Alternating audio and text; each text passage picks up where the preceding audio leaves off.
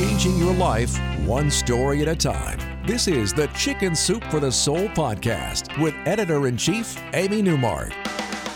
Hey, it's Amy Newmark, and it's Friend Friday, and today I am so excited to introduce you to Melissa Wooten. She is one of our most prolific writers. I think she has more than 21 stories in Chicken Soup for the Soul books. She and her husband, Joey, live near San Antonio, Texas, and Melissa used to be a nuclear medicine tech, but now she's exploring her creative side. She refinishes old furniture, she writes, she acts, she does a lot of fun things, which gives her a lot of material to write Chicken Soup for the Soul stories. She's a regular guest on San Antonio Living, which is an hour-long lifestyle show on San Antonio's NBC affiliate. And there she shares all her best DIY and decorating tips. She also talks about our books on that show, which we're quite grateful for, as we always want to get the word out when we have a new book. So, Melissa, welcome to the Chicken Soup for the Soul podcast. Hi, Amy. Thank you for having me. Sure. Now, let's start off by discussing how you became a Chicken Soup for the Soul contributor. I know there's a pretty intense story about all of that. Well, 9.5 years ago, my daughter Kylie was coming home from work, and she was in a car accident down the street from our home, and she was killed in a car accident. And it was 5 days before Christmas, and she happened to be buried, or it was actually a week before Christmas, on the 18th, and she was buried on the 23rd, which happened to be her 17th birthday. The accident was covered pretty extensively in the San Antonio media, and there wasn't any type of sensational circumstances surrounding the accident. I don't know if it was just because she died on our road and then she was, buried on her birthday, if that's what made it interesting, but it was covered quite extensively in the San Antonio media.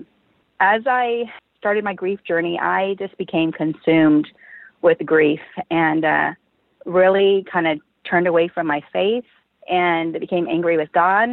And there was all these things that began to happen, I guess what you could call signs.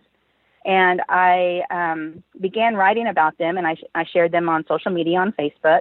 And people began to tell me, you really need to share these with a bigger audience. These things are incredible that are happening. And I wrote that first story down, and I sent it into Chicken Soup for the Soul. It was for Devotional Stories for Tough Times. It was about a sign we had received from Kylie, what we believe from Kylie, and it was published. And I thought, well, that wasn't very difficult. And so I wrote 3 more stories about messages that we felt like we had received from her. And I sent those 3 stories in to Chicken Soup for the Soul to a book called Messages from Heaven, which is just, I love that book. And they were all 3 accepted. Now, 2 of them were published, and the 3rd one was, I guess, dropped in at the last minute in the edit. Oh, yeah, that sometimes happens. Even if we love 3 stories from someone, we sometimes think, well, that's too much from one person in one book, and so we don't use one story. And sometimes it will appear in another book later. So that, I don't know, did we ever publish the 3rd story in another book later? I don't even know because I don't remember what the 3rd story was. Okay. So anyway, you've been in a lot of our books, and I think originally, we were part of your grieving process, and most of the stories you sent to us were about Kylie and your grieving. And then over time, you started branching out and talking about other aspects of your life, which of course makes sense because we were kind of along with you on your grieving journey. Y'all absolutely were. And I think I was helped the most because while I was angry at God and was having difficulty in my faith, to be able to see all these amazing things, because a lot of the stories I wrote were faith-based, in your faith-based books, it was undeniable. I could kind of see that he was good. And so that helped me in my grief and being able to get back to my faith and my roots of grief. Yeah, I can see that because it really helps when you're writing a story because it helps you to own what's happening. And it really did cause you to be hyper aware of the fact that your faith was being proven through these stories that you were sharing with Chicken Soup for the Soul readers. Right. I think we're going to take a quick break. And when we come back, we're going to talk about this whole new career that came about, I think at least partly because of your work for Chicken Soup for the Soul.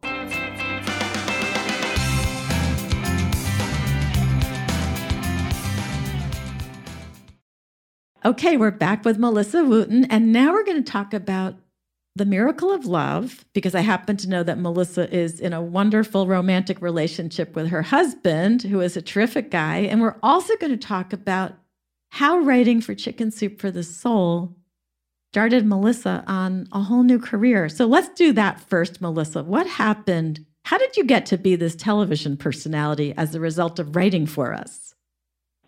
Well, I wrote a story called Refurbished Me for Chicken Soup for the Soul, From Lemons to Lemonade. And it was about how I refinished furniture and how that kind of helped me through my grief. And when I was going to do the show on San Antonio Living, they asked me to bring some of my pieces. And they said, let's do 2 segments. We'll do the interview about the book, and then we'll do a segment about your furniture, and you can show us what you do. And so I took my furniture in. The host of San Antonio Living, Shelley Miles, she began following me on my Facebook page. And then a couple of years later, in between then and she offered me a regular segment. And in between that time, I had gone on for a couple of other books that I had been a part of, Chicken Soup for the Soul books. And she invited me to come and do my own segment. I was a regular guest every month. I go on the show and I do a DIY kind of a crafting type segment. And sometimes I go on and I talk about the Chicken Soup for the Soul books. But it's been such a neat experience, something I never thought I would ever in a million years be doing. Yeah, I think that's really cool. And I love the fact that you stepped outside your comfort zone as well, because that's such a big theme for us. We're always saying to people, you have to do these new things, even if they're a little scary. And your husband, Joey, actually wrote his first Chicken Soup for the Soul story about just that in our Step Outside Your Comfort Zone book, when you forced him to try out for a play and then he got the part. He did. Joey is such a trooper. He is just willing to do anything I ask him to do, from being in a play to writing a story. But I knew that he could write because he's through the years has written me many sweet love stories. So I knew that he could do it. But he's just a trooper. He's a great guy. Yeah, he is. And I enjoyed having him on the podcast a few months ago. So he appeared in our latest book along with you. And that book is Chicken Soup for the Soul, The Miracle of Love. And his story was about how he really fell in love with you in high school, but he said you wouldn't give him the time of day all through high school. I thought Joey was a nice guy. Joey was actually the popular guy in school. He was the star football player and the prom king and voted most friendly, which we talk about and he talks about in his story. But I had moved here from San Antonio, and it's a very small town that we live in. And I was just kind of busy just trying to find my way in this new school. So, he's not quite sure why I wasn't interested. Yeah, well, I'm glad you guys ended up together a couple of years after he graduated from high school, because we're very happy to have you as a couple. And then you wrote such a good story for The Miracle of Love about somebody who was really quite obnoxious. Do you want to share that story? This was a year ago. We went to a luxury car dealership in San Antonio, and I was going to buy a luxury SUV. And while we'd spent 3 hours there and filled out all the paperwork and everything. And while that was all being processed, the salesman offered to take us on a tour, and he was showing us the service department. And there was a massage place where you could get a massage while you're waiting for your cart, the oil to be changed. And there was a real nice coffee bar. And so I said, well, I'll get a drink while y'all are talking. And as I was there to get a drink, I wear a small diamond pendant that my husband gave me when we were 19 years old. And it's a small little diamond. And the woman commented on it and said, well, that's a cute diamond. But her tone, it just sounded like something was off. And I instinctively reached up to grab it. And I said, well, thank you. And explained to her how long I had had it. And she said, well, at least your husband did a good job on your wedding ring, which my husband, I had a much larger diamond on my wedding ring that my husband had given me for our 20th anniversary. And I thought, oh my goodness, this woman is being condescending. She's not being very nice. And I ended up leaving the dealership without the car. I got my husband, I said, let's go. We left, and my husband was apologetic and said, well, I'll take you to another dealership and we get that same model somewhere else. And I said, I don't worry about it. And we ended up going and getting a Chevy. And I said, they're dependable. We've had them in the past. They're long lasting, and it's just like our love. And so that's what we ended up with. That is so great. I would have done the exact same thing. You were so right to do that. That woman was so out of line. That is just ridiculous. It really is. I always buy American cars myself. Yeah. So I wanted to talk to you one final topic, which is the power of storytelling. So I'm doing a panel. I'm going to be speaking at this really cool event in Cedar Rapids, Iowa, the first weekend in August. It's called New Beau Evolve. And I'm going to be doing a keynote, and then I'm going to be doing a panel with some of our Iowa writers. And it's going to be about the power of storytelling and how it changes you to write your story and kind of confront your story and own your story. And I wanted to talk to you about that because I know personally, I find if I write a story about my life, it's like I'm re-experiencing that part of my life and kind of owning my history and understanding my history more. Well, I have this to say. I know I'm not the best furniture refinisher, and I'm not even the best writer, although I think I can tell a decent story.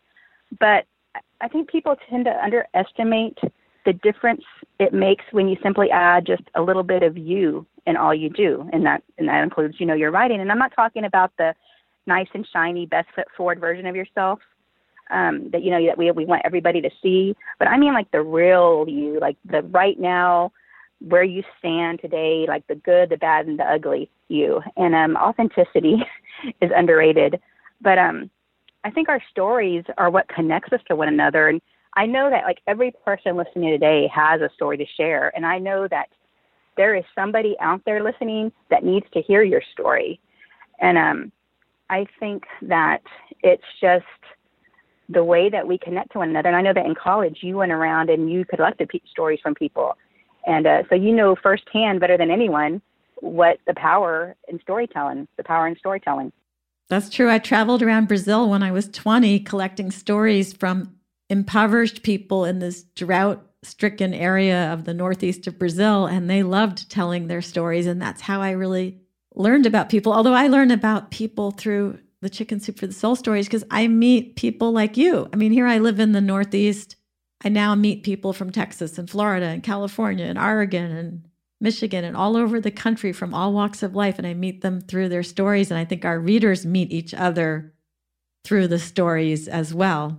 Really, you do the Twitter launch parties for the books that you do, and I've been able to meet some incredible fellow writers that way, and so that's always neat to be able to connect with the other writers. Yeah, it's fun watching the friendships between our writers. We have writers in Canada and Washington State and Texas and West Virginia who are all best friends now because they've met through Twitter parties, and now they email each other separately, and they've created these little social clubs, and they've never actually seen each other in person, but they're connected through their Chicken Soup for the Soul stories and this shared experience of being storytellers.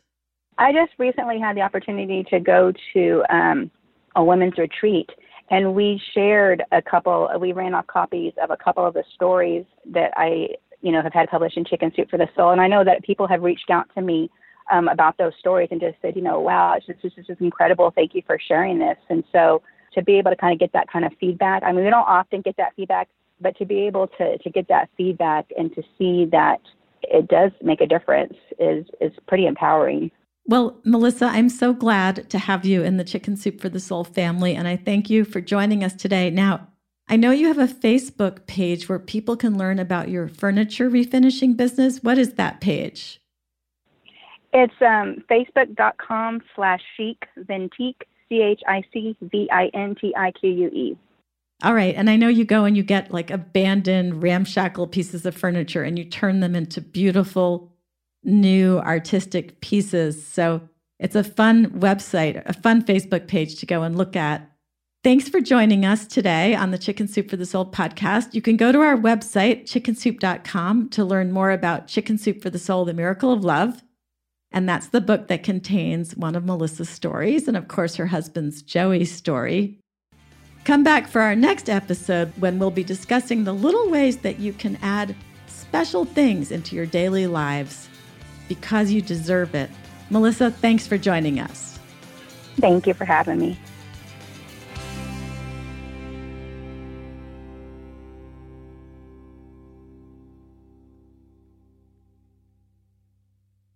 America. We are endowed by our Creator with certain unalienable rights: life, liberty, and the pursuit of happiness.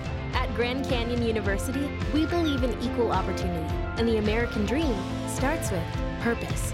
To serve others in ways that promote human flourishing and create a ripple effect of transformation for generations to come. Find your purpose at Grand Canyon University. Private, Christian, affordable. Visit gcu.edu.